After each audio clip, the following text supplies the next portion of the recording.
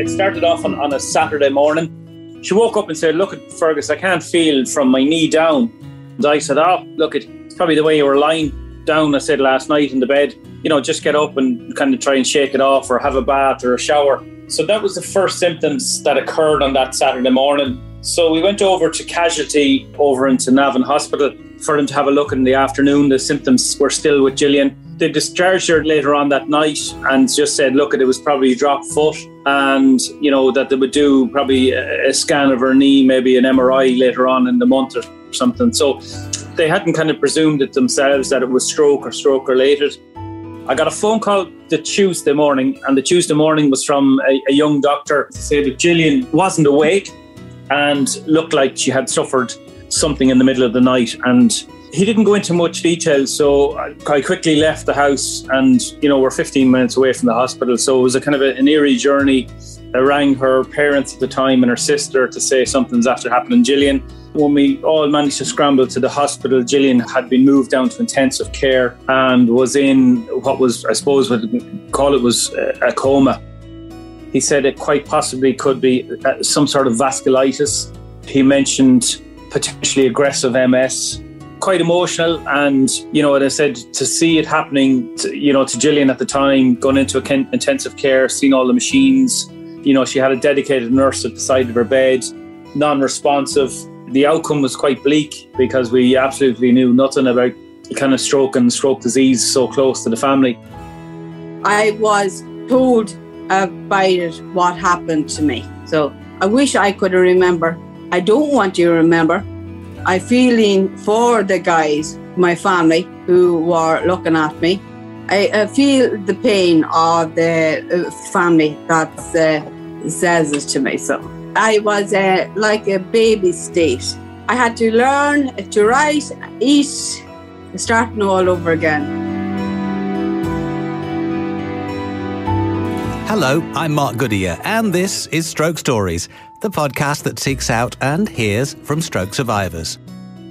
Moyamoya disease is a chronic and progressive condition of the arteries in the brain. People with Moyamoya disease have a narrowing of these blood vessels that leads to blockages and can eventually cause ischemic stroke, hemorrhagic stroke, and seizures. In this episode, we'll hear from Gillian O'Boyle and her husband Fergus from Ireland's County Meath. Gillian, who has aphasia, suffered her first stroke at the age of 32. It started off on a Saturday morning. She woke up and said, "Look, Fergus, I can't feel from my knee down." And I said, "Oh, look, it's probably the way you were lying down," I said, last night in the bed. Just get up and kind of try and shake it off or have a bath or a shower. So that was the first symptoms that occurred on that Saturday morning. So we went over to Casualty over into Navan Hospital for them to have a look in the afternoon. The symptoms were still with Gillian. They discharged her later on that night and just said, look, it was probably a dropped foot and, that they would do probably a scan of her knee, maybe an MRI later on in the month or something. So they hadn't kind of presumed it themselves that it was stroke or stroke related. I guess, at her age, and then the fact that it was just from below the knee down. So the next day was Sunday. Gillian woke up again and actually then couldn't feel from both knees down. This trumped us. So we rang the doctor on call. They brought us in straight away. They said, look, there's something happening here. They started running a couple of scans. Gillian stayed Sunday night in the hospital, Monday night. And in that process of the Monday morning, they started carrying out MRIs, CAT scans, and various kind of testings to see what actually was going on.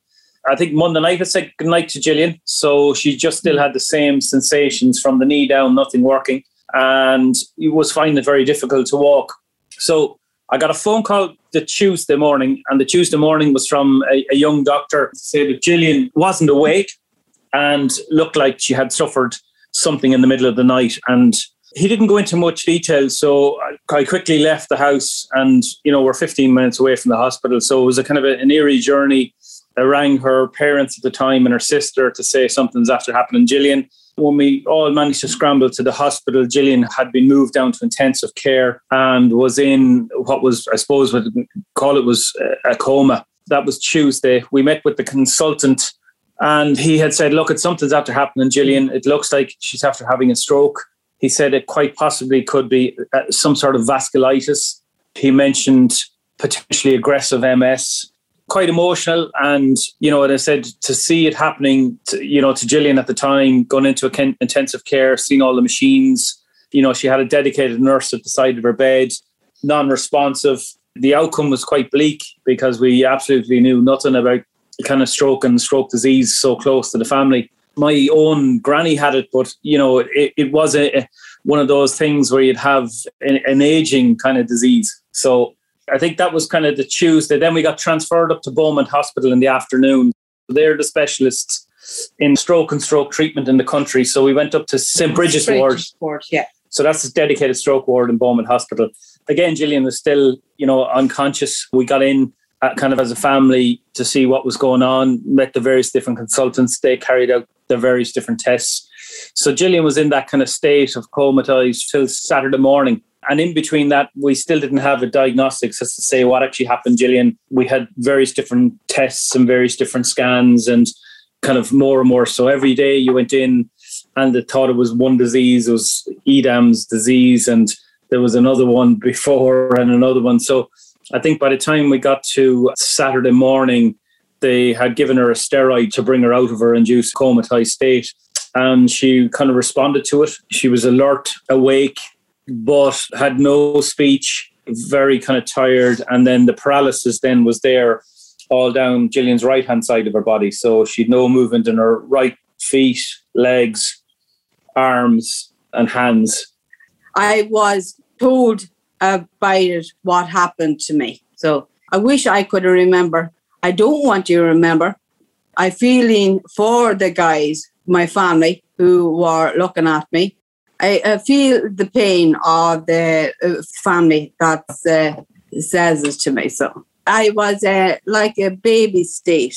I had to learn to write, eat, starting all over again. I remember my cousin Tracy brought me in markers. I had it all over my face. She tried to eat the marker. After a number of different scans and treatments, Gillian was eventually diagnosed with Moya-Moya disease. It's taken a while to kind of get that diagnostics, and it all kind of bottomed out. Originally, I think when we finished up in Beaumont Hospital, they had presumed it was a vasculitis, as in an inflammation of the blood vessels in the brain that caused the stroke. So we weren't dealing with the general strokes where you'd have kind of a clot, or you'd have some issue with the heart or a bleed. So, I mean, they're the majority people would have those type of strokes. So Gillian's was quite difficult. Number one, to get the diagnostics, and they actually carried out a brain biopsy. So they took a small piece of her tissue out of her head to have a look to see what was causing the inflammation and how big the inflammation was. But it wasn't till later on, probably in the story, where Gillian had to undergo surgery that her surgeon had actually diagnosed her condition. So that was quite difficult, wondering what, why, if, and what happened. And then I suppose there was an underlying condition is to see, was it ever going to happen again, or was this it? Back in 2013, so 3 years later, Gillian started to develop the same symptoms again. She was at home. She had walked down to her mother's house and had found that her left leg was actually starting to become weak again. And at that stage, we just said, look, we'll get her to the hospital. We collect her into the car. We said we'd come up and get some clothes before we go to the hospital. And she had another stroke in the car. And again, it was the same condition, but this time it was affecting her. What was her left and her good side, her left-hand side of her body. I suppose that was really difficult to find, because she'd done so well from the original stroke in 2010, had spent that couple of months in hospital, had then gone on to Dún Laoghaire-Rathdown, the rehabilitation hospital, spent 3 months there. Really strong battle in terms of the recovery. Got back walking and got her speech working as well. Her right arm was the one that didn't come back. Has a little bit of movement in it. That was all the hard work for 3 months in Dún Laoghaire-Rathdown. So her recovery from the original stroke was very good. You jump on that bandwagon and it's recover. So when we got to 2013, for Gillian to have this condition kind of come upon her again, it was very, very difficult to see. And again, we thought, look at what way was Gillian going to end up, or was she going to survive? So thankfully, Beaumont Hospital had brought in a vascular surgeon he started to have a look at Gillian's condition. And at that time, she was again back into intensive care. She started having all these kind of multiple kind of strokes. So over the course of that weekend, she had 4 strokes in the actual unit. So, she'd be talking to you 1 minute and the next minute her face would drop. You'd see the kind of drooping expression of her. And then there was a blank kind of stare, no speech. They put her on medication to kind of open up the blood vessels in the brain as much as possible. But again, this was something that was a temporary fix, mainly that you just couldn't stay on this drug for that length of time. So the only option was surgery. And with it became a massive risk. So there was a kind of a 20 to 40%. It varied depending on who you're talking to. The risk was having another stroke under anaesthetic. So she had what was called a kind of cranial bypass.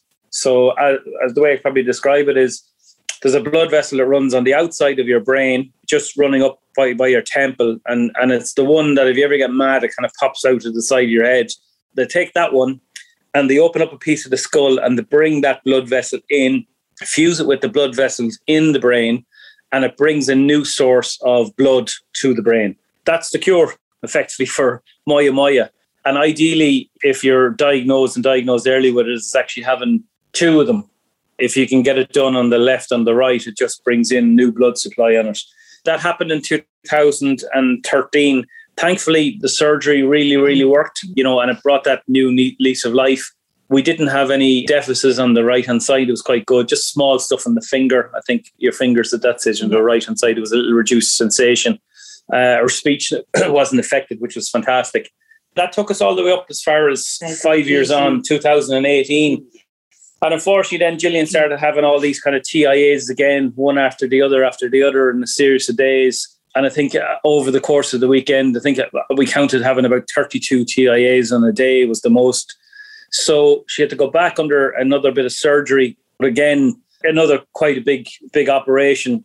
This one, what they did was because they couldn't do the operation on her left-hand side to help the right-hand side, that wasn't feasible. So what they actually did was they actually drilled boreholes in Gillian's skull to feed in muscle and tissue into these holes to feed the brain with more blood. So we've had a rocky up and down. That was a quick recovery from that surgery. It was very good.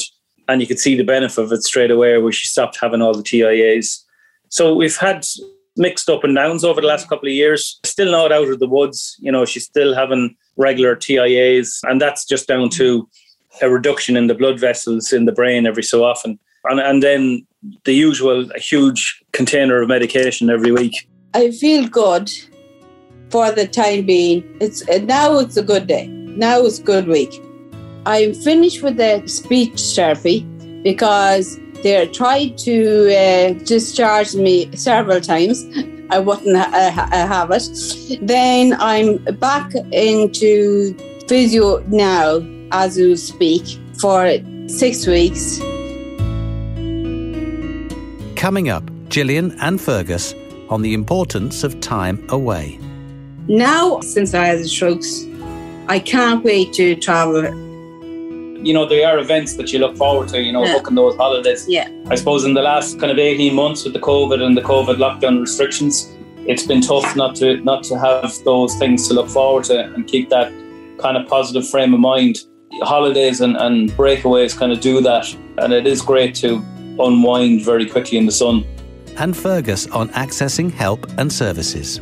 We're lucky in a way in here because in certain counties, that services are always not there. You might have physio, you might have speech and language, you might have one or the other. We've had psychology as well, which has been great.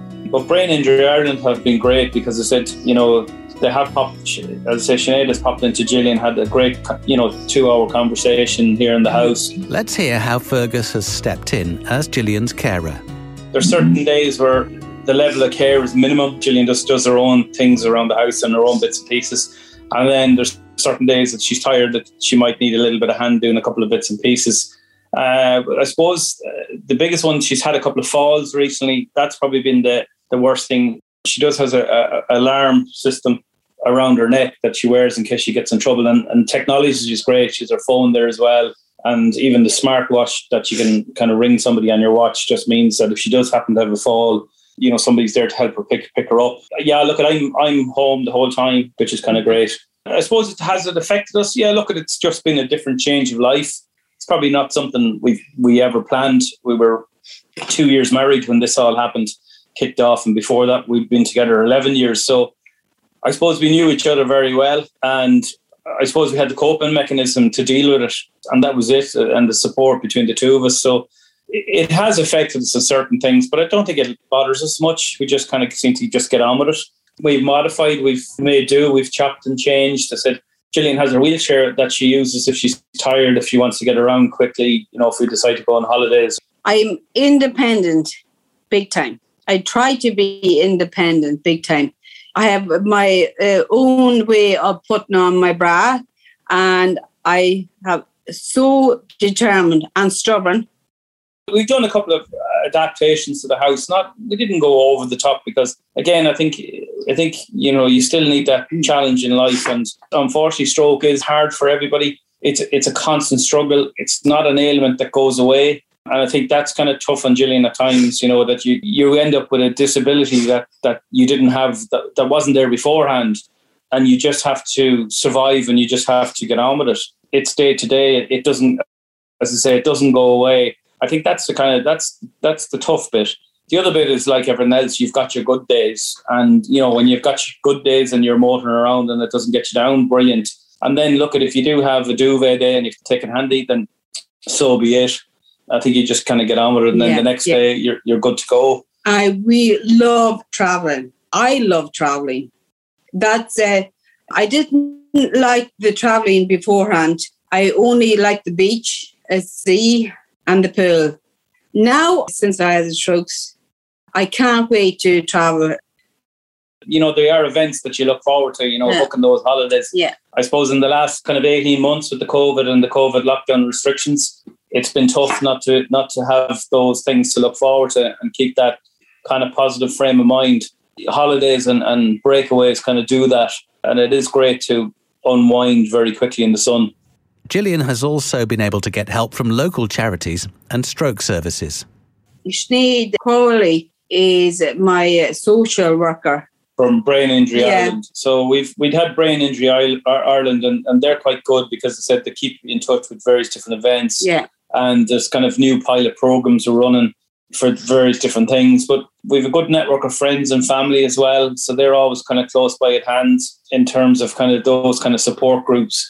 We do have, as I say, Gillian is regularly with her physio and then attends Beaumont Hospital then for Botox to help kind of any spasticity in muscles and that tightness that you get from stroke, and especially in your hands. I said we're up and down to the hospital as well. We've had speech and language therapy over the years as well, and the occupational therapist has come in and kind of done stuff in the house and given us equipment.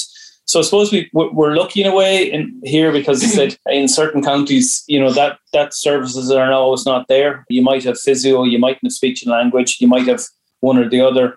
We've had psychology as well, which has been great. But Brain Injury Ireland have been great because I said, they have popped, as I say, Sinead has popped into Gillian, had a great, 2-hour conversation here in the house, and then follows up then with anything that's required. Like, so she chases up the HSE and rings around, and if you were struggling with various different things, she kind of gets onto that and makes sure things are right at home. We're lucky to have those. We had home help in for a while. I suppose they're not terribly designed for young people. They're more kind of in for a social call than anything else. Like, thankfully, I suppose we didn't need the hours that was allocated to us, so we were able to give those back to somebody that probably needed them more than us. Yeah. And again, look, we're still in touch with them all, and they're all there if and when required, which has been good. Gillian and Fergus both believe that stroke survivors and their loved ones need patience. It's not a quick fix. It's a slow process, stroke is. It comes on very quickly to the person. It changes the person as well. And at the same time, you've got to sit back and have those patience really more than anything else. It takes a lot. It takes a lot to kind of care for somebody. It's not for everybody, and I think if people were struggling, that's probably where they might feel the pressure that they have to care if they can't manage it. I suppose getting those services in to do the other bits and pieces that need to get that support is grand. I suppose I'm lucky in a way where I can manage a fair bit of stuff on my plate, but I'm young as well. If we were on further on into our 70s and 80s, it would be a totally different kind of scenario. I think kind of stroke and young people, they do kind of recover very quickly. And then at the same time, a small bit of support and encouragement along the way makes a huge difference. And that's really it, I suppose. Look at it, and then it's just having the flexibility to adapt, and you just have to adapt. I personally think it will always be there, the stroke or the brain injury. You can not to do anything about it, only adapt. I love Fergus, who has patience. I don't, personally. I get frustrated a lot. Keep positive and keep the fight up, and you got this.